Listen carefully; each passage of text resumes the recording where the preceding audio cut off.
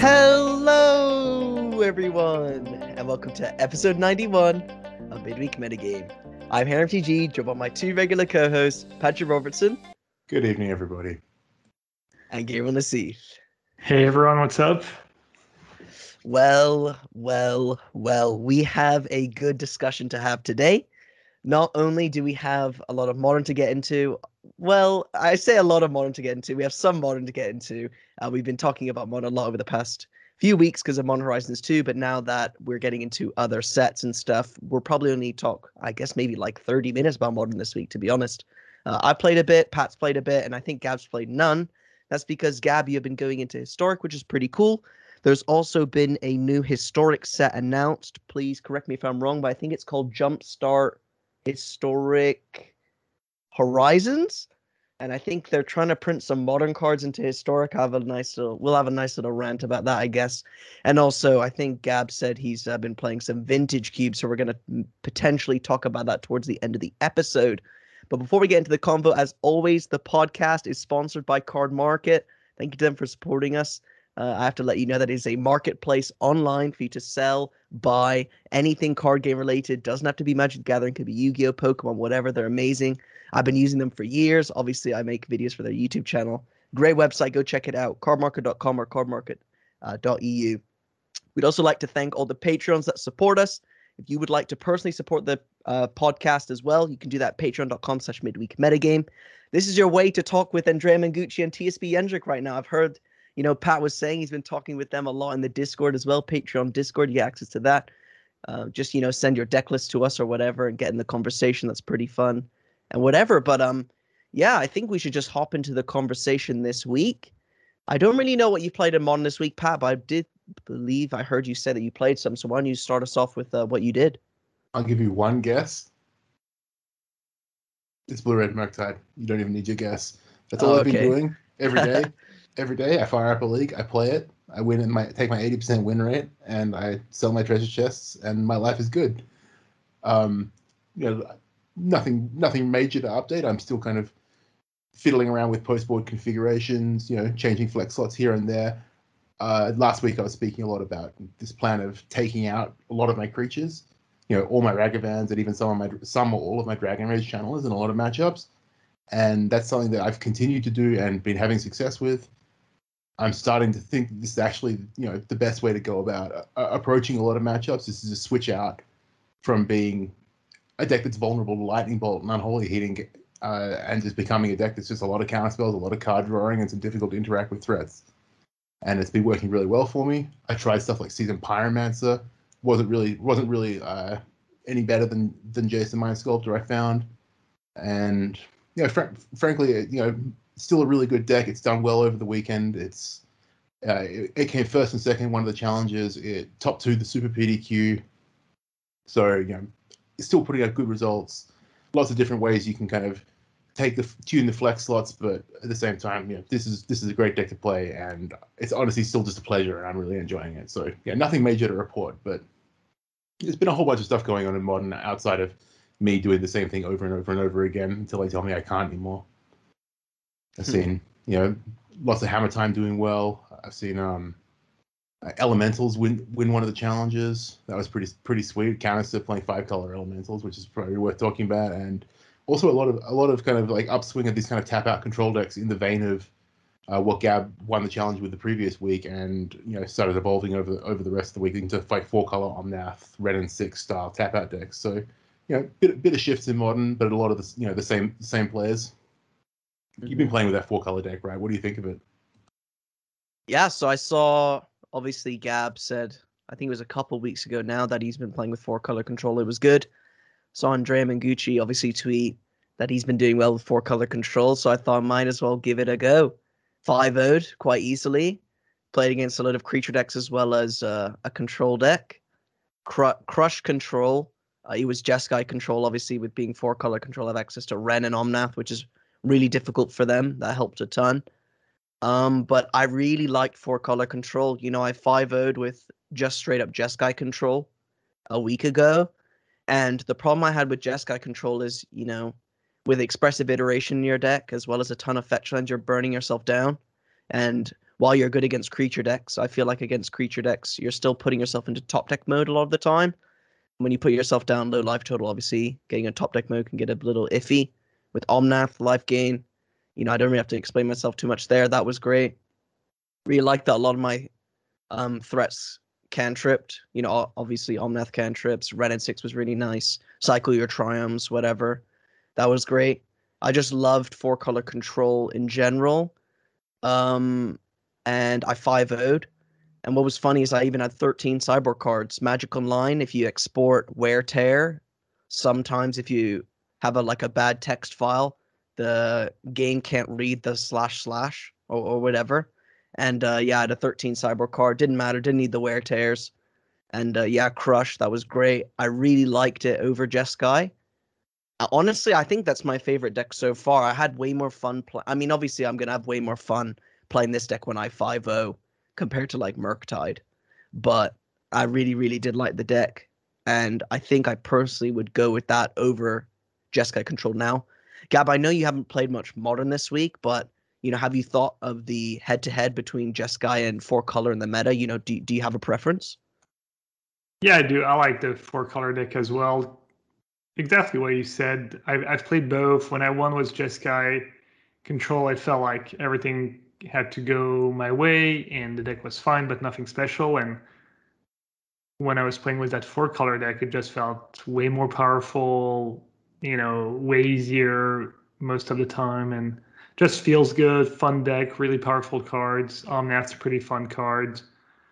Ren and 6 is one of the best cards in Modern still. So kind of, feel like I agree what you said, and sounds like you had a good experience with the deck. Andrea had a good experience with the deck.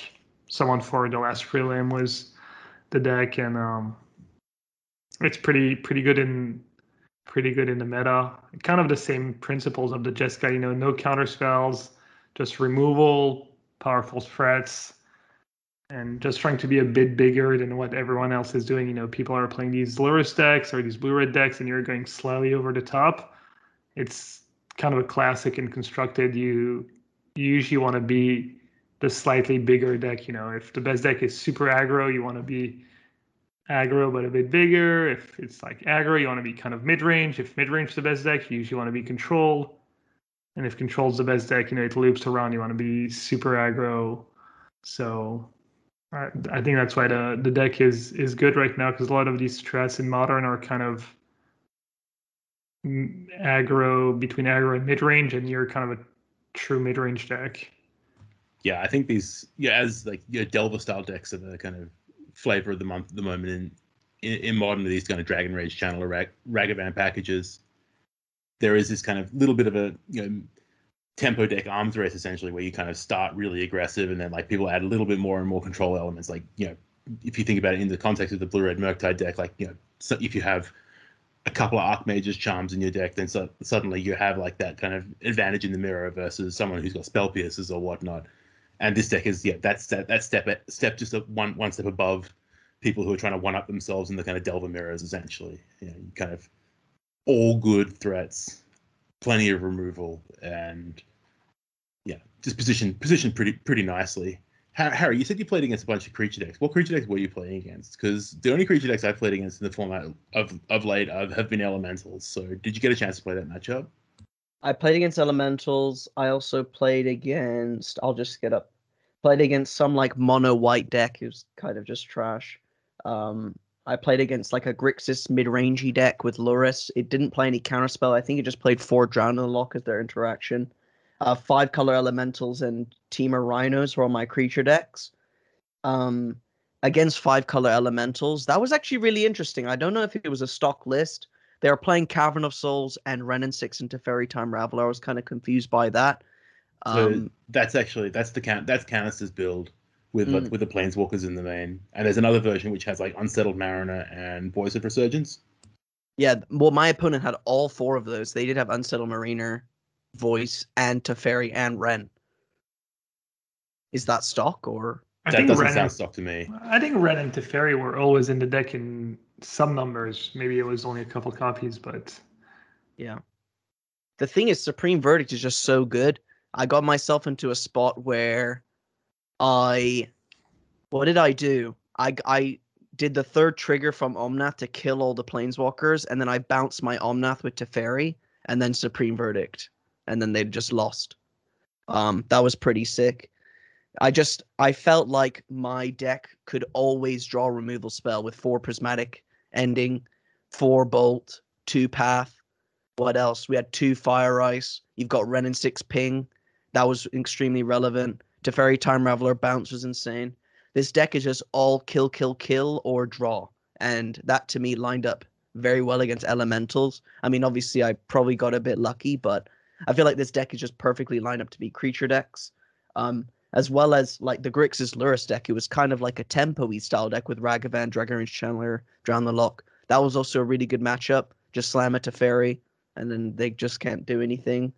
That Grixis deck is what Yendrick has been playing a lot of recently. I think that the original list came from Jerry Thompson. Yeah. But it had a pretty good weekend, actually. I think that Yendrick top-8'd either the Challenge or the PDQ, maybe even top 4'd it. And there was another one of these 3 bigger modern events on Magic Online where there were 3 copies of that deck in the top 8, actually. I think it might be the one that Yendrick top 8'd because he played the Mirror in the quarterfinals. But these decks pretty good. If I was going to build a kind of Dragon Rage Channeler deck that had Lurrus rather than Murktide Regent, it's definitely the direction I would go. So, for those of you who haven't seen the list, Harry's right. It's kind of like Dragon Rage Channeler, Ragavans package with Lurrus, but then it has 4 Drown in the Lock, 4 Expressive Iteration, and 4 Snapcaster Mage to go along with 3 Kolaghan's Command, and a bunch of removal and a bit of discard. So it's kind of doing the best multiple 2-for-1 game and in the Delver style matchup. So it's got a pretty good matchup against Blue Red Murktide, largely depending on how many outs of Murktide you actually have in your deck, because sometimes you can just get them. Right, if you just put the 8/8 into play, they can't really kill it sometimes. But Yendrick has 2 copies of Seal of Removal and maybe some Terminates as well, if memory serves. So It's a really good 2-for-1 deck. But not surprising that it's got a little bit of a blind spot to decks that are really just playing cards that cost a lot of mana and essentially just pull their weight for those mana costs. Because if you get into this kind of top deck war where you're just like trading removal spells over and over again, the person who's got like Jason Mind Sculptor and Teferi Time Raveler or Teferi Hero of Dominaria in their deck is going to be an advantage, and Omnath as well, obviously, versus the person who's got like a 3/3. Yeah, I want to add, Yendrick's probably kind of listening to the cast right now, screaming, why am I said I play Teferi and they can't do anything. I didn't see any Unholy Heat, I believe. So I don't know if Yendrick's playing Unholy Heat, but yeah, that's an answer to Teferi. I guess maybe my opponent wasn't playing any, but yeah, I really liked that. I mean, obviously, if I'm playing Ren, Teferi, Omnath, if I just keep slamming every turn, even if you have Unholy Heat, there's only so many heats you can cast. But yeah, I wanted to kind of pivot a bit. I wanted to talk about Team of Rhinos. I think, many have listened over the past weeks. I've kind of bashed the deck saying it was bad. I don't know if it was Doomwake who came up with the innovation or if he saw it, but I saw Doomwake talking about how Prismari Command is actually the solution to fixing the deck. He, instead of having Subtlety in the list now, he has 4 Force of Negation, 4 Fury, that's the red evoke creature, which deals 4 damage divided between any target creature and or planeswalker. And that was way scarier than Subtlety when I played against Team of Rhinos in this league. Now, they had both Fury and Subtlety, my opponents, so I don't know if they were playing like a lot of Fury, but that was definitely a problem. But I saw a lot of comments, asking why are they playing Prismari Command? And that's because it's blue and red, so you can pitch it to Fury, you can pitch it to Force of Negation, but also it's artifact removal. So you get rid of Chalice of the Void. A good thing about Brazen Borrower is you're like, I'll bounce your Chalice and then cast Cascade on my turn, but then obviously they just play the Chalice for 0 again. So if you have like a Supreme Verdict plus Chalice on 0, they're in the same spot, whereas Prismari Command obviously gets rid of it, and then you go Rhinos. So that was a huge improvement. Obviously, I haven't played with it, but I think that is what the deck needs to be good, as well as Fury is way better because you don't want a Subtlety or Ragavan, and also what is it? I feel like you're more likely to be able to get a Teferi Time Raveler than Subtlety does, because you Subtlety, then you top the Teferi, whereas Fury can sometimes kill it. And I actually got into a load of spots like that, because sometimes you just get clunky draws. You have to draw with Teferi to hit a land or something, and then they Fury. So I felt a lot more scared of Fury, and I think that that's the build that people should be working towards. As well as I think Doomwake said he went like 9-1 or something like that. He was doing really, really well. I think Fury is a nice innovation for this deck. It solves a lot of problems like Teferi Time Raveler, as you said. Also, the lack of interaction on turn 1 as well. Not being able to interact with the Ragavan on turn 1 is a big downside to this deck. It lets the kind of the blue decks or the other decks get a mana advantage on you and interact nicely with Rhinos. And Prismari Command kind of fueling the pitch side of that, while it's also being a card you can pitch to Force of Negation is another nice pickup. So yeah, that's a good piece of innovation for that deck that helps solve a lot of the difficult problems that it has and strengthen the deck overall. But it does seem to be taking away slots from some of the more controlling elements that give decks like this. They tap out decks like Fitz, like no Cryptic Commands, no Jason Mind Sculptors anymore. So you gain somewhere, but you lose in another spot. But yeah, it's a nice direction to take a deck that largely has the metagame has adapted to this deck, and people know how to beat it, I guess. Yeah, I've always been impressed by Fury. I remember I was trying to fit a Fury in the sideboard of my Living In deck was very few red cards. It was basically Violent Outburst, and I think it was back maybe when there was still Ceridon in the deck, and I had maybe an extra Dead Gone I was bringing in, or maybe it was some Fire Ice, and I kind of liked it, and it's pretty easy to cast. It's a really relevant body. It's just Solitude and Fury have always been good for me in small numbers in pretty much any deck. And I don't know if you played with the one copy of Solitude in the Omnav deck, Harry, but the one copy has been so solid for me. Just the life gain you needed. It was kind of the same in the Jeskai list. I went out of my way to add life gain. You were talking about that. That was a problem with the deck. I had one Helix, one Solitude, just to not get burned out by a couple running bolts once you've taken the game over against something like Murktide. And Solitude's just been it's such a good card to have in your deck when you have a bunch of Teferi Time Ravelers. So yeah, not surprised that Fury's doing work. It's also I think the one thing that I like the most about these creatures is just that when the good thing I think actually what is nice about Fury in this deck is that I talked about a lot with Team of Rhinos is once you get to like turn 5, if you don't have Rhinos, you're screwed because you just flood and die. Whereas like hard casting Fury is really good value. You get a 3/3 double strike and you kill something on the opponent's board. With Solitude, it's just a small flyer Aether Gust where it can only be something on the stack, which is a lot harder because it's very obvious, when your Team of Rhinos opponent passes with mana, doesn't make Rhinos, they have to have the Solitude or basically nothing. So I feel like the hard cast part also heavily improves the deck. So everything about Fury is nice. And you mentioned Solitude as well in the control decks. I like that because it's the same idea. It's like this nice effect on the earlier turns, and then when you draw that one you can just hard cast it and you're not going to flood on them because you only have one. So I like all these aspects, and I think that change really has helped the deck, and I definitely will try and test it out before next podcast episode. But one thing I wanted to ask you, Pads, I saw you putting in the podcast group chat, or maybe it was the Discord, something about Blue-Red Murktide playing against the Mirror in one of the finals of the challenges. Now, I think there's a lot of talk going around, what's the best deck in Modern kind of thing. Always people are asking that. But now the meta's really settling down, right? We're not really playing a lot of Modern now because there's a load of established decks. Do you still believe that, or do you think that Blue-Red Murktide's the best deck in the format? What's your opinion, since you're really the one out of all of us really pushing to tune this list? I think it has the chops to be the best deck in the format. I think the title probably has to go to Hammer Time, really, but at the same time, that deck is more able to be targeted, if you know what I mean. If I really wanted to go out of my way to beat Hammer Time, I could. I could load up on explosives. I could load up on various different Shadowstorm, Hurkyl's Recall effects, and you could really go get the job done because the deck is not one-dimensional, but at the same time, it's doing something relatively linear. Whereas I think that if you can't really go out of your way to beat Murktide, you can beat it, but you can't go turning it. It has inherent advantages against a lot of different things, and it does just things just very efficiently. Like the the format is now so full of powerful 1 and 2 mana cards in blue and red that all work together nicely that it's hard for it to really be bad. I would always turn up to a tournament and play it and not think it's an embarrassing choice, but I think you can definitely make arguments that the best decks are Hammer Time. Yeah, Murktide's a bit like a Jund type of deck where it's really hard to attack. It has versatile cards, cheap threats. Just how do you can't really hate out a deck like that super easily. You just have to have your whole deck, with that deck in mind when you build it. Yeah, I think you either have an intrinsic good matchup against that style of deck, or you don't, and it's really hard for you to kind of take a deck that has a bad matchup against it intrinsically and turn it into a positive matchup. Whereas if my deck has a bad Hammer Time matchup, I can kind of go out of my way to beat it. Yeah, exactly. I mean. Yeah, you can play cards like Wear Tear, etc. So, I was surprised you didn't say Blue-Red Murktide.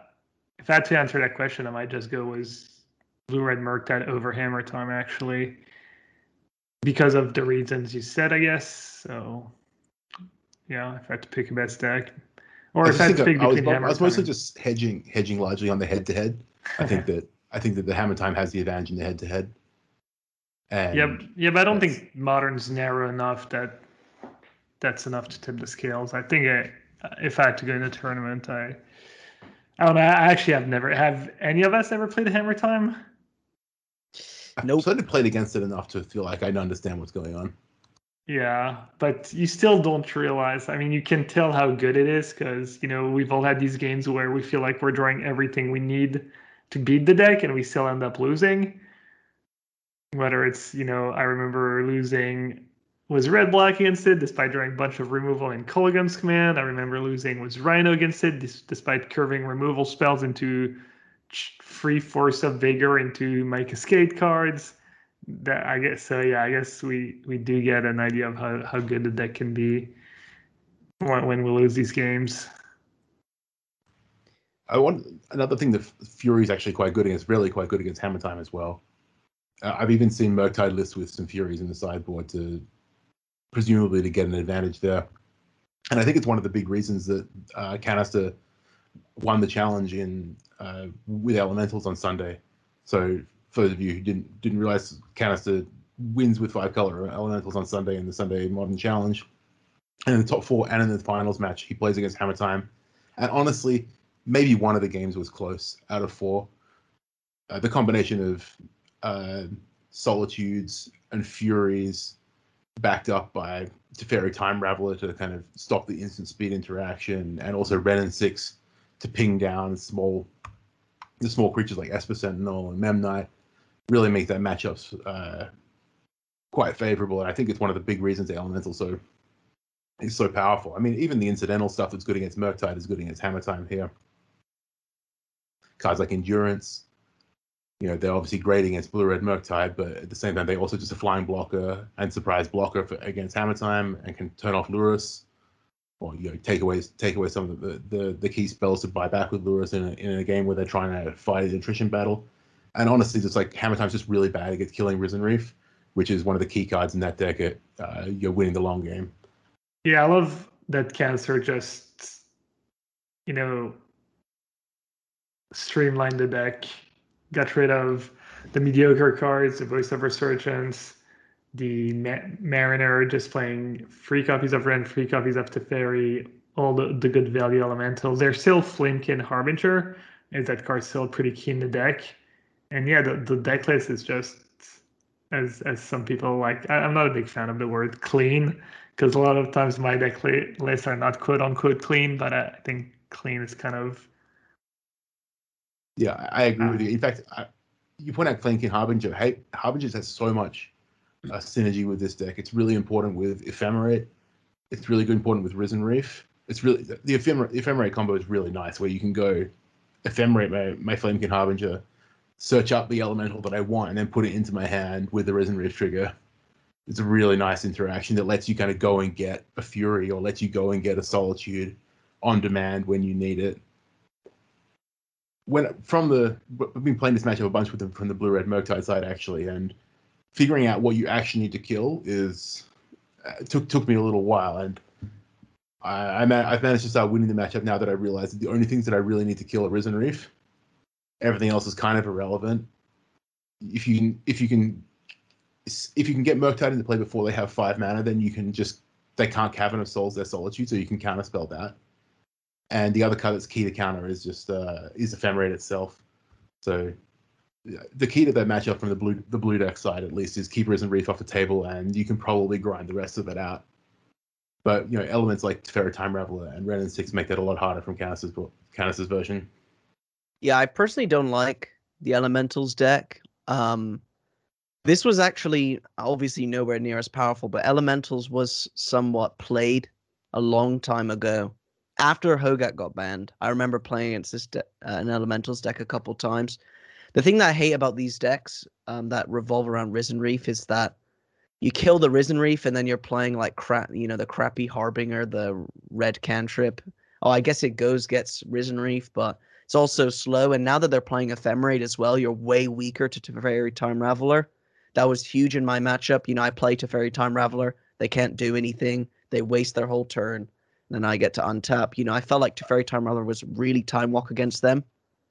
It's quite cute, this I guess for those listening that don't know what this deck is doing, obviously it's a Risen Reef deck, but you play all the evoke creatures and then you evoke them and then ephemerate them. So you get the trigger twice, and then obviously it's not evoked anymore. So you just keep it on the board. So the main one is evoke Solitude, ephemerate Solitude. You get 2 Swords to Plowshares and the bodies, which is quite nice, but I think it's kind of too cute. Like Pat said, you can play around it once the jig is up. I feel like this is one of those decks where if you don't know what they're doing, they're going to get you with the ephemerate, because people, like, for example, I didn't really know what my opponent was doing game 1. They were mana screwed. They were stuck on 2 lands for ages, but because I was just kind of just slamming things, they were able to evoke a creature, ephemerate it, and then they could have potentially won, but obviously I had things in hand. So I think it operates on low land count most of the time, and it has this nice gimmick. But once you know what's happening, you can easily play around it, and that's why I'm not a fan of this deck. And I think it's just a flash in the pan. Wow, St. Canister just has to rely on gimmicks to win games of Magic. I mean, don't forget, I want to know how many people played against Canister in this Modern Challenge, not knowing that he's playing Ephemerate, right? I think Ephemerate's pretty stock, and I think you're a bit harsh with Harbinger. I agree. I'm the last person to like these kind of cards. People will suggest these tutors. I hate it, but when you're tutoring for cards that cantrip, you said Risen Reef's kind of the key card. You get that. Getting a Nomnath 2 card's just so amazing. So I think it's okay-ish. It also just blocks Ragavan. It trades with Ragavan in the early turns. That's a pretty big deal. You just need these early plays, or else you get ran over. So I think Harbinger makes sense, and I think it probably carries its weight if I had to guess. There's actually 2 Elementals listed top 8 events this weekend, and they really are, completely different in a lot of respects. The Saturday Challenge got top 8 by a person called Magic Online username is SS0, and they're playing what we've been describing, this kind of all elementals. So they kind of Flamekin Harbinger. They have Unsettled Mariner, Voice of Resurgence. They have the Furies, the Solitudes. They also have like a copy of Revelar, Court of Notions, a Single Subtlety, a Foundation Breaker, things to tutor for with the Harbinger, and no Planeswalkers in the main to go. They're just 4 Ephemerates, the only spells. Then you take Canis's list, which is kind of, it's like the Gapta is clean. It's trimmed all the fat away, and it's just got the best cards in there. I do think that this deck is more than just a flash in the pan. I think it has some nice positional advantages, particularly in game 1. I think it's really quite hard to be a Ragavan deck and win game 1 against decks like this, like Omnaths, good blockers for your creatures, so you don't really get on board. Even cards like Endurance is really horrible to play against when you're trying to like set up a Murktide region or attack, forced to attack with your Dragon Rage Channeler.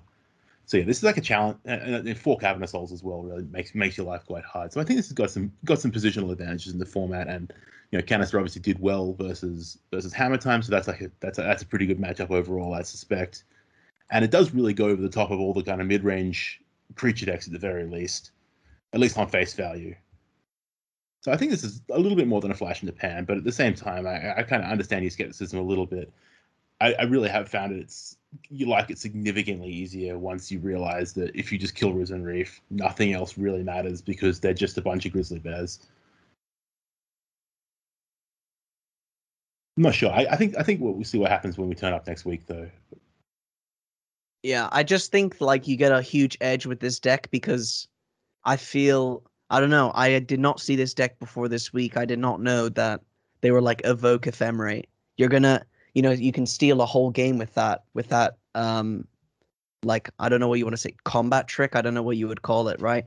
I really like think that you would get a lot of people with that in the challenge, not knowing. I would assume that doing. people who turn up to the challenge or the PDQs are significantly more prepared than you might be for your league to make your YouTube video for the weekend or whatever. Yeah, well, we've been podcasting for 4 weeks and we haven't talked about it once.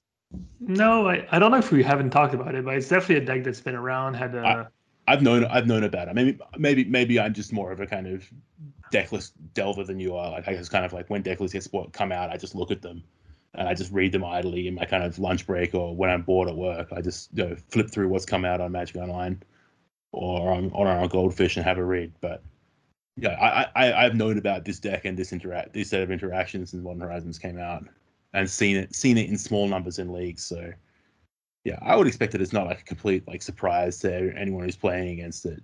It's just a collection of good cards, honestly, and I really like the way that Canis has tuned it up. One of the problems is that like with the Elemental Tribe, I think is that the 2-drop slot is just really quite bad. I mean, Unsettled Mariner and Voice of Resurgence are okay, but they're not actually very good. Renin 6 is actually a great Magic card on 2 mana, and it lets you kind of like fix your mana, play a nice mana base, interacts positively with a lot of cards that like get under you, like Ragavan and Dragon Range Channeler. Also, just tangentially from the Murktide side, this is another matchup where boarding out all your creatures is really good because you don't ever want to put Ragavan in play against this deck. Yeah, well, I think got through almost everything. No, that's everything I wanted to talk about in Modern. I think it's a good time to move on to Historic, though, as we have a lot to talk about in that format with a new set coming out. Gab, you're the Historic player of the group. I think you understand the most about this set, so why don't you kind of introduce everyone listening that don't know what is this new set coming out?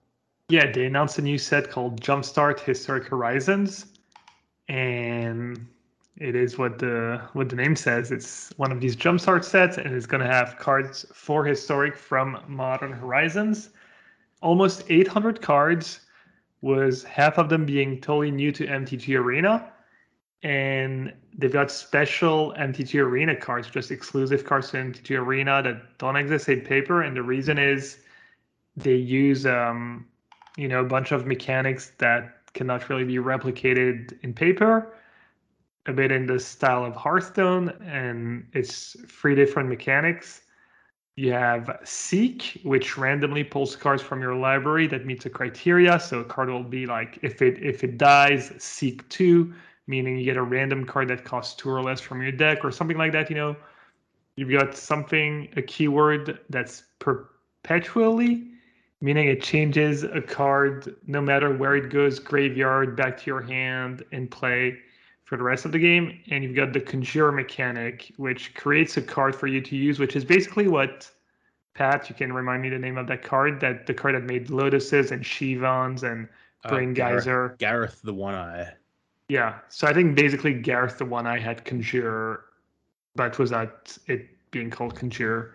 So yeah, that's for the mechanics. And yeah, it's gonna really shake up things. I've been playing a bit of Historic, and it's a decent bit of junk food and Gruul and Jeskai. The format really hasn't changed since Brainstorm got suspended. Way less of the creativity deck. That might be one of the decks that got hurt the most by the loss of Brainstorm. I guess people have kind of dropped Phoenix too. And it didn't really, not so far anyways, didn't really feel like it opened up the format much. I've been playing a couple decks, mostly one deck, based around Bard class. For those of you who don't know, Bard class is one of the new rares from D&D. It's one of the class. It's a red-green one. It costs a red and a green. It's an enchantment. And as long as it's in play, whenever you play a legendary creature, it gets a +1/+1 counter. When it comes into play, you can level it up once. for a green and red, and when you do that, your legendary spells cost red and green less to cast, but that doesn't reduce generic mana cost. So to get full value, you want to play legend spells that have both red and green in your deck or in the casting cost.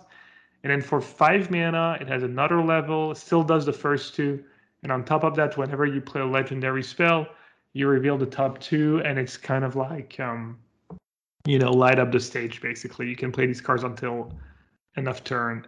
And the way I build it, and I think the way you want to build around Bard class, is really maximize the second ability and, not play cards like Questing Beast that are only going to get their casting cost reduced by 1. You really want to go red-green. And honestly, the options are not that, you don't have that many options.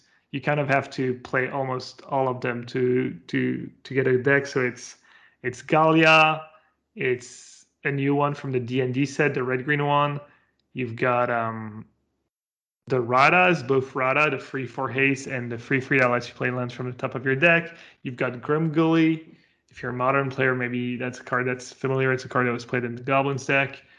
And a few others. And the deck's been sweet. It's obviously like super busted when you have Bard class going, and a bit underwhelming when you don't. You still have Llanowar Elf, so you can still go turn 1 Llanowar Elf into a free drop, into a 4-drop, maybe win like that. You get Giganta, that's really good in this deck. And you can win some long games too. You have some pretty cool turns once you fully leveled up Bard class, where you kind of draw your entire deck in some ways. And you've got Samut, which is free for 5, double strike haste, gives haste to all your creatures. So that can be a good finisher. So that's what I've been up to. I also updated Temper Steel, was portable hole in the sideboard. I think a couple copies in the sideboard, a couple copies in the main, and Ingenious Smith, which is fine. It's kind of like in Modern Hammer Time, pretty solid, but not crazy. Portable hole. I thought the deck would be, I actually played it in a tournament this weekend. I was debating between Dead and Bard class, and I thought the deck would be good against Auras, because after sideboard, I would just have access to 4 portable hole and 4 glass casket with Smiths to find them. And unfortunately for me, I just got paired a couple times against John Food, who went 1-1. Then I kind of misplayed my games against a Grixis deck. I think Auras ended up doing well in that tournament. So yeah, it's going to be really, really big changes with these new cards, because I feel like right now Historic's probably pretty stale. There's maybe a couple decks people haven't really figured out, but it's going to be kind of crazy.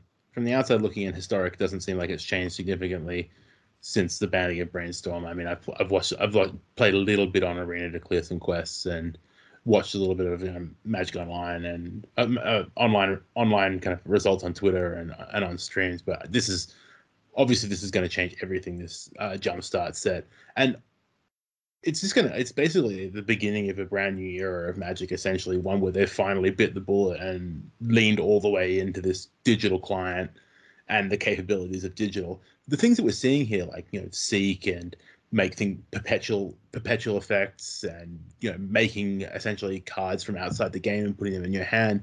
These aren't anything new. These are things we've seen in all other digital kind of card games like Eternal or Hearthstone or whatnot, what have you, before. And Magic's finally going down that route, and it's really the first proper separation of Historic from the paper game of Magic the Gathering, and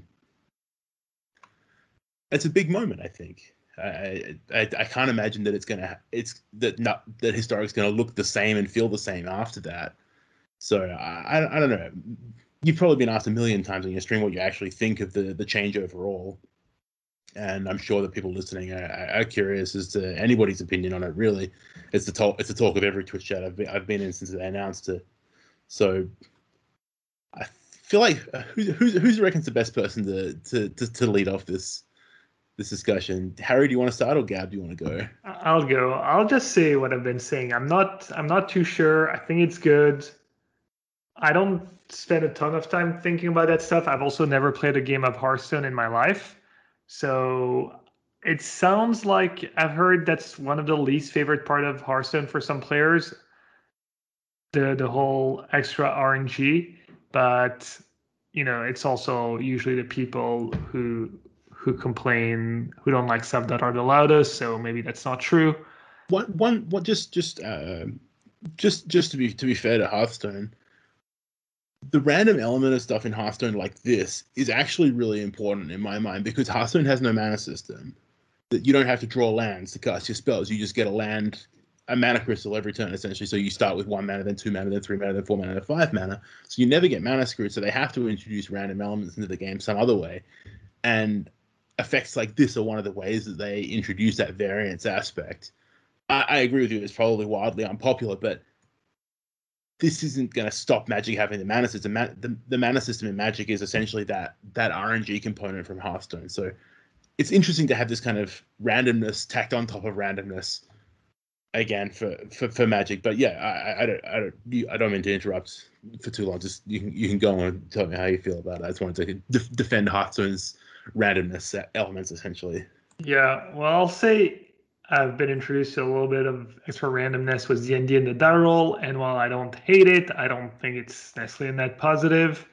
I also think one of the reasons why Magic is such a great game is that this struck the perfect balance of luck and skill, and by adding extra RNG or maybe tilting it a bit too far in the direction of luck, so that could be dangerous.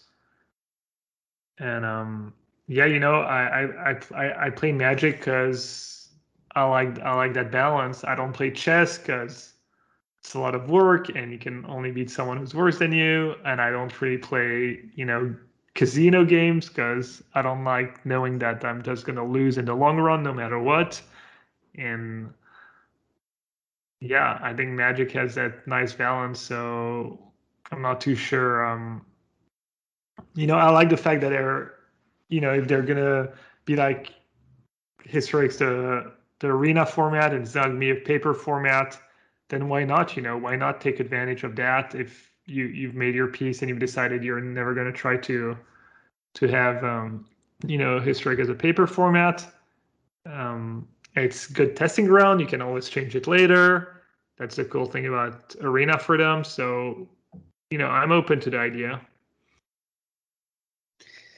Well, Gab, I think you're too easy on WotC on this one. I'll take the non-MPL standpoint. This is shit. Okay. What's so good about Magic and online Magic? You get to play paper Magic afterwards. I mean, these business decisions, do they not want people to jump to paper Magic after going through Arena? I got into Magic through Magic Duels. Sort of. I saw paper Magic and then went home and got Magic Duels because it was free. And then because I liked Magic Duels, I then continued to buy Magic cards. So I find that this decision is super dumb, because if someone's like, oh, I really like the, I don't know, whatever mechanic, perpetually mechanic, right? And then they go play paper and it's not there. I think it's just, why are you separating the communities? It makes no sense. Let me stop you right there, Harry. Yeah, go on then. Perpetually mechanic already exists in paper Magic. Bond enchantments. No, it's called the card Riding the Deluge Horse from Portal 3 Kingdoms. Oh, okay. Well, then I'll change to Seek. For example, one thing I hate about Seek is it says it randomly pulls cards from your library that meets the criteria without shuffling. So you can't even play this on paper. You can't even proxy it, because you can't pull a card out of your library without cheating, and as well as randomly. What is the point? I don't mind them doing arena exclusive cards. That's been done in the past. But to me, this is just completely counterintuitive to their whole business plan. They want to pull people from Hearthstone to Magic and then not pull them to the paper game? Right? Do you see what I'm saying? This makes no sense. As well as I saw people making the argument in Twitch chat. Oh, well, these cards aren't even good with these new mechanics. Then why bother? If you're going to make new mechanics that are trash, why do it? Why do it? Because they're not even applicable to paper. If they were somewhat playable on paper, if you wanted to proxy, fine. But I think this is just completely pointless. Right. So I think that it's hard to say how good these cards are going to be when we've got an 800 card set that hasn't been anywhere near spoiled yet. I mean, I doubt we've even have 100 cards yet. We're probably about 50 cards that we know about so far. It's hard to say, this will have no impact or anything like that. In fact, it's almost impossible for 800 cards to get released into an ecosystem as small as Historic and not have some impact, specifically considering they're designed to be in that format and that format only. I think I'm kind of halfway between where Gab is and where Harry is in terms of how I feel about things. I think that they have this client that they're very invested in, and they have this format which basically doesn't mean anything. I'd like to point out the irony of calling a format Historic and then doing this shit to it. That's just like ridiculous. You should probably change the name of the format to just stupid shit that goes on, whatever we feel like. But anyway, Historic is kind of a format that didn't really have an identity outside of a small amount of kind of forced play in competitive circuits. I think if you remember originally when they were like, "Oh, we're announcing this Historic format," it was an attempt to make the cards that you bought to rotate the Roadhead out of Standard worth something because they wouldn't let you dust anything on Arena.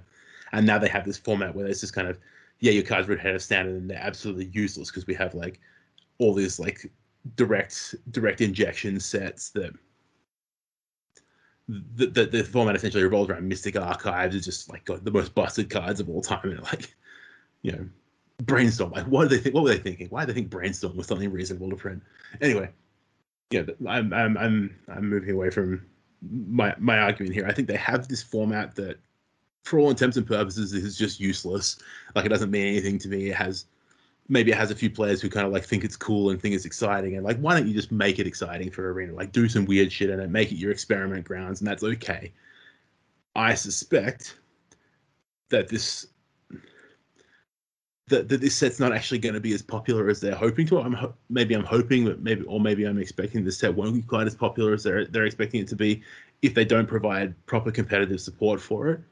Like, they don't make people play Historic PDQs essentially on Arena, or they have the Arena weekends or whatnot, what Arena opens and stuff like that on them. That's the only reason that people will probably get out of bed to play Historic in large numbers. And when you present a set that's like 780 cards, that's a lot of wild cards you got to get to like have that level of competitive flexibility required to build and like test and figure out what deck you really want to play. So I don't know how popular it's going to be, but Historic's the only format I would like them to do something as experimental and strange as this in. But I don't think it's necessarily wrong of them to go down this route of experimenting in a format like Historic.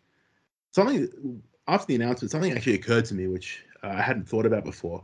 But did you know that Pioneer is the only Eternal format that doesn't have anything that was like directly printed into it legal? So No, like, I didn't realize. So like, What do you mean? So not talking about Standard at all, like non-rotating format, Vintage, Modern, Legacy, Commander, Historic. All these formats have sets like Modern Horizons or Jumpstarts, cards put into them in a non-organic manner. Pioneer is the only format which has just been like a set was printed for Standard, and then it rotated out of Standard, and now it's legal in Historic only. Now it's legal in Historic. It's the only format remaining that's like an old Magic format. I mean, is Pioneer even a format anymore? Well, no, that's the irony of it, right? I think it is. People play Pioneer. Some people like Pioneer. I mean, they still have PDQs and Magic Online and stuff like that. But I just thought it was really ironic. The format that everyone kind of was like, boo, this format doesn't exist. It's the only format that actually exists like a Magic format did 5 years ago. Oh, I see what you mean now. Yeah. It's a curiosity to me. And honestly, in all the kind of like, month after month of like new sets coming out, and, one spoiler season finishes, the next one starts, and this kind of saturation. I'm just kind of numb to these kind of like, essentially curated sets coming into formats. Like, I really like Modern Horizons and Modern Horizons 2. I think it's done a really good thing for Modern. But at the same time, it's no longer the format that it was. It's no longer the last 10 years of Magic history and the best ofs and, cross-block synergies and stuff like that. Now it's like, Unholy Heat's really efficient, and so is Dragon Rage Channel. You put them in your deck. They're really good. And yeah, it's just funny to me that Pioneer is the only one that's kind of like just organic left behind. But this set coming out, I don't know how to feel about it. what it marks for me is me not playing Historic anymore. I will not play Historic anymore. I'd kind of got a bit excited with Mystical Archives and stuff like that, and had been delving in, like when Gab was testing for MPL, and like I've been on that Discord server as well, and practicing there and kind of just getting a feel for the format and stuff like that has been enjoyable. But now that it's taking this turn and it's going to cost a lot of wildcards to keep up with it, I think I'm just going to stick to drafting and playing everything standard on Arena. I don't think that Historic's for me anymore. I think the disappointing part about Arena is I've spent about 300, 400 pounds on Arena, and right now I don't have one competitive deck in any format, and I cannot do anything to my account to change that. I've given them like 300, 400 pounds. I'm a broke student. Most of that money is actually through very generous donations from fans.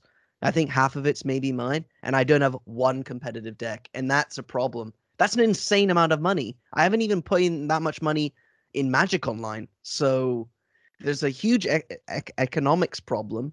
To be fair, do you play your daily quests? No, I don't. But how is that a good argument? I've spent 400 pounds, and you're telling me I need to play the game every day? Yeah, I mean, I agree. The economy of Magic Arena is not good, and I do think that's kind of a problem. I don't know how much that set's going to cost. I heard it's $600 to get all the cards for one set. Yeah, and I think this is going to be a testing ground for how much people are willing to tolerate on this guide. When I said that this set might not be very popular, I think that this is the economic kind of constraint it's going to put on people is going to be a real test of how people's loyalty to the Magic Arena. But yeah, go on, Gab. Yeah, someone was pointing out you only have to log in every 3 days, because you get to stock up to free quests. So it's like an hour of play every 3 days, and I think it goes a long way. But yeah, it is. Arena is a really expensive game. I didn't mind spending the money when, as long as I'm an MPL and I'm a streamer, I feel like I can, suck it up. But it is expensive, and that's one of my worries. I do agree with your point, the fact that you want the crossover between paper and online. I think that's important. We'll see how important it is. And I'm also a bit worried that they're spreading us too thin with maybe too many formats for competitive. You've got standard and limited's coming back, and you've got modern. You still have turns and Pioneer too. You've got historic, and you've got these new sets coming out all the time. So it's a lot. I don't think I mind it so far. I feel like I've been, there's always something different to play, so that's pretty cool, especially for a streamer. And also for a competitive player as well. Like having a new format to tackle and new challenges to solve is actually part of the fun. Part of the reason this MPL kind of year has been quite a drag is because the standard format hasn't changed a huge amount, and it's just been feeling like playing the same standard format over again. But I know that there's some kind of enjoyment from a competitive standpoint of like this is a fresh thing to tackle when it's like tournament time. Yeah. So I think it's, people say there's too many sets and stuff, but you don't have to play everything, and it's kind of nice to always have something new. So it's tough. It's tough to know exactly. I'm like you, Pat. I don't know where I stand about that new set. We'll see. I think it's a good idea. I hope they have a vision. A lot of when I bring that point up, there's a lot of cynicism, people saying all they care about is making money and they don't have a vision and they're just doing it as they go. I hope they have an idea. I feel like they haven't really talked about that for historic, really what they want the format to be, or maybe I missed it. But I hope they have some kind of vision for midterm, maybe not super long term, but at least 2-3 years. What they want to do is competitive formats. I don't know. It's interesting, anyways. Yeah, it's definitely a tough area. I think honestly though, like it seems cool that they're trying to make it a more casual game, but that's not for me. Don't come talking to me, right? If you want an opinion on a casual Magic game. But yeah, you play Magic cool. Online forever and ever, and I'll be okay. Yeah. I mean, you can make formats that are casual. I think as long as there's, we'll see what happens with organized play. I think as long as they have as I said, a robust organized play system, there's, and Historic is part of it. I don't think it'll be a casual format. Yeah, I mean, I guess the thing is the reason why I'm so passionate about my opinion is because Historic is a competitive format, right? And if you're introducing these mechanics to competitive, I mean, eventually one of these cards is going to be good. So what's the problem though is I think the problem is that you're dividing paper and online, and that wasn't what online was to begin with. I thought that, well, my opinion at least is paper is what you like, and then I always thought that paper is like FNM, GPs, etc. And obviously FNM can't run every single day in most places, so you play online between then. That's my opinion on Arena, etc. I think that the last 2 or so years of the MPL experiment has taught us that, or at least taught WotC, that trying to keep those two tracks, or keep those two tracks together, is really, really, really hard to blend it. Like trying to get the points balance right for how you did on your arena tournament versus your regional PDQ. Like if you remember just before COVID stuff, like there was this, some points from the paper PTs were worth. It was all adding to the same total essentially, and things were just scaled differently depending on whether they were online or not, and they were really trying to juggle that, keeping these two things together, and I think that was too hard and too messy. So I think they're actually going to go the other way. They're going to try and separate them entirely for this new opening structure. I'm not sure if it was too hard. I think it was definitely a challenge. You could also argue that a lot of there was a lot of incompetence. I don't think it was impossible. We gave them a lot of feedback, and it felt like they weren't listening.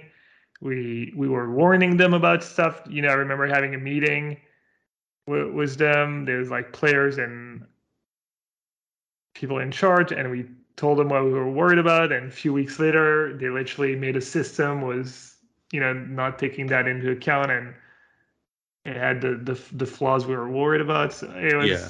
So it was. I agree. It was a challenge, but I feel like they could have come up with something decent still. And well, I think that it's within their range to file it in the too hard basket and just separate. It's easier to separate it than it is to figure out the perfect harmony. I also think it's been a troubled period essentially because they've not had to try and figure out the balance because Paper Magic hasn't existed for 15-18 months. And also, they haven't had a chance to test anything else out at the same time. They may have had bright ideas of how to fix it, but they haven't been able to. Anyway, I agree with you. I think it's a solution. There is a solution to the simultaneous equation. You can figure it out. We can figure out how to do this properly and keep them all, keep the two things together. But I think that they're going to go the other direction out of laziness, convenience, or maybe they've got it like you said, like you hope, but maybe they have a bigger idea. Bigger vision in mind that we can see. I disagree. I don't see why they would have to split the two. I think they can just come up with. I mean, I guess that's the whole point of what they were talking about, their new system, where there won't be a point system, right? There would be just tournaments and in a vacuum and no points. Maybe some ways to change qualifications. Yeah. But I mean, the whole thing they want to change was to not have this pro system and not have these rewards for people who grind and do well consistently. Yeah, it might be a way of disincentivizing that kind, or a way of mitigating the difficulty of scaling for one versus another. Yeah, I guess at first they were made it sound like there was going to be nothing for people who do consistently well, and then kind of right away they changed a bit and they said there'll probably be ways to stay qualified and stuff, even though there won't be maybe the rewards and of your rewards and the levels. So I don't think it's that hard. I mean, I think it's okay. You could have these paper tournaments, and then you can have arena opens, and these arena opens can be historic. It can be a historic, standard, and limited on arena, and then limited on arena, and then standard, modern, and limited in paper. Maybe historic. Can't do historic in paper. Well, I mean, Pioneer. Sweet Pioneer. The salt of the earth Magic format. It's You never officially my new favorite Magic format now that I've realized that it's the only one that just contains cards that were printed in the standard. Pioneer was just dealt a really rough hand. We've talked about Absolute it. horrible beats. Yeah, it was kind of okay, and it looked like it was going to pick up, and then COVID happened. So Honestly, we'll we might get 2 years down the line of like organized play starting up again in paper, and we regard Pioneer as a format that's exists and people play and has relevancy, and we talk about it a bit more. But yeah, over the last 18 months, it's definitely just kind of fallen to the back end of the things I care about. Well, we've talked a lot about the new set. We're not really going to do a deep dive in the card that they've spoiled so far. They've spoiled a bunch, but there's slivers are coming to Historic. You've got affinity cards like Thought Monitor. You've got Ninja cards, Ninja of the Deep Powers, and so far out of the gems of Modern Horizon 2, you've got Dragon Rage Channeler and Unholy Heat are maybe the two big ones. Esper Sentinel as well. Yeah, Esper Sentinel. So that gives you a little idea of what's coming. No Ren and 6 yet. No, what are the super busted ones out of Modern Horizon and Modern Horizon 2? Hogak, Urza. Yeah, no Urza, no Hogak. It looks like they're printing Thalia's Lieutenant as well. Dragon Rage Chandler was out. Bubble, probably not nearly as good, so we'll see. But yeah, I'm sure we'll talk about it some more next week. But we wanted to talk a tiny bit about Vintage Cube. They got rid of a lot of bad cards. They added some new cards, and they added Palace Jailer. And I just had a mini rant about Monarch and how it's just so busted. Last time around, they added the blue one. It's kind of, how would you say, innocuous? No, what's the word? When it looks like it doesn't look like much, but innocuous, exactly. It's basically a blue one. What does it do? It's the same as it's a Charmed Sleep or Claustrophobia. Yeah, and that card was so busted whenever I played with it. It was totally obscene. Palace Jailer, same deal. There's the green one, something bounty, where it's green 2 enchantment. You become the Monarch, and in your upkeep, if you're the Monarch, you can put a creature into play or permanent, or maybe just creature and land. And if you don't have the Monarchy, you can still put a land in play. I drafted it a couple times. I never got it going, so I'm not sure how good it is. But yeah, Palace Jailer, kind of obscene. I'm not sure how I feel about that. They're kind of the slow burn, They're kind of feels bad to lose to the Monarchy, I feel. I definitely agree with you that Palace Jailer is completely busted. And at the beginning of this episode, or before we started, I was musing as to whether or not I think it might be the best white card in the cube, in the Vintage Cube, and I can't think of anything better at this point in time off the top of my head. Maybe someone can correct me in chat, but yeah, Monarch is definitely obscenely powerful, and it's getting to the point where it's almost a mistake to kind of like pass a lot of the cards with it on it. It's just Personal Howling Mind's really good, And oh mate, how you doing? But yeah, Vintage Cube, I drafted it a few times. As fun as always, especially the first few drafts. And I was a bit surprised they got rid of Niv, the 5-color Niv. It seemed like people enjoyed that archetype. So I was surprised to see that card go, but pretty much every other card they got rid of. I think they got rid of Birthing Pod too. Yeah, I saw Birthing Pod was struck from the list. But yeah, overall I think some pretty decent changes. I never get around to playing it when it comes out. I feel like it's a sink of my play points, and I don't really enjoy it enough to go playing it on Magic Online. Cube's a really kind of like in-person experience for me, but I do enjoy watching streamers draft it when it's out. Yeah, please don't start playing the Cube list. We really won't have anything to talk about on the cast anymore. I've got to do my homework, all right? Like you actually do, yeah. Yeah, I play every night. Make sure I'm keeping abreast of what's going on. Just saving up these ticks and these chests, just preparing for retirement, little retirement. I'm just gonna buy my own set of Ragavan's. So I can finally give yours back. My gosh. Okay. All no, right. I literally never play Vintage Cube. But you know what I actually do play though? It's called Life on the Line. So for those new listening and don't know what Life on the Line is, it's a theoretical tournament tomorrow. If you win the event, you live. If you lose, you die. You got to bring a deck list for every format we talked about today. I don't think we'll do Historic because it's just about to change up. So I guess we'll just do Modern. Is that all right? Sure. Fine with me. Cool. In Modern, I'm easily going to play 4-color control. I'm not going to be risky. I'm going to have a 15-card sideboard this time. Just run it back, same 75, or I guess 73 plus 2 wear tear in the sideboard. Andrea Mengucci's list. It's amazing. What about you, I guess, Pat? Murktide Regent. What? If it ain't broke, don't fix it. I'm just going to keep doing that. My list at the moment has some Chalices inside. I still have Blood Moons. I still have Jaces. I'm playing like one spell stand main, one spell stand side. So that's been something I've been really enjoying. Yeah, that's kind of what I'm doing this week. Cool. What about you, Gab? I've never heard you so excited about the deck, so I'm going to play the 4-color deck too. Speaking of 13-card sideboard, there's someone who got to. They ended up playing with, I think, Dragon's Fire, the new removal from D&D, instead of Fire Ice. But yeah, you need to be a little careful sometimes when you export deck lists. But yeah, 4-color deck. It's been good. Why not? Awesome. Are we doing prices right this week as well? Yeah, definitely. What card though? What card? Palace Jailer. All right, let's do that. That's a good one. Palace Jailer. Which card is that? Palace Jailer, the Monarch card. Oh, the one that exiles until you lose Monarchy or whatever, right? It's Banish a Priest with Monarch. That's a great one because I literally have no idea if it's playable in any constructed format. Because I think wasn't it a Pauper staple and then it got banned? Yeah, but it must be busted. I think it's a higher rarity right? than is legal in Pauper, but it's in. It plays a little bit in Legacy, Death and Taxes.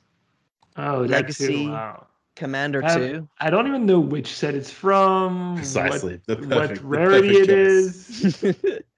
I mean, okay. Who wants to go? I can go first if you want. I'll go. I mean, it was in Pauper, right? So it means it's a common in one of the sets. So I don't know if it was in Pauper. I can't remember. Maybe. Yeah, it is. Wait, you can look up stuff. No, I know off the top of my head. Oh, okay. I'm gonna go. I mean, I feel like it could be €2, and I feel like it could be €50. I'm gonna go €10. No, €5. €5. Okay, I feel like I've seen an uncommon version of it, and I've seen a common. So I'm gonna go I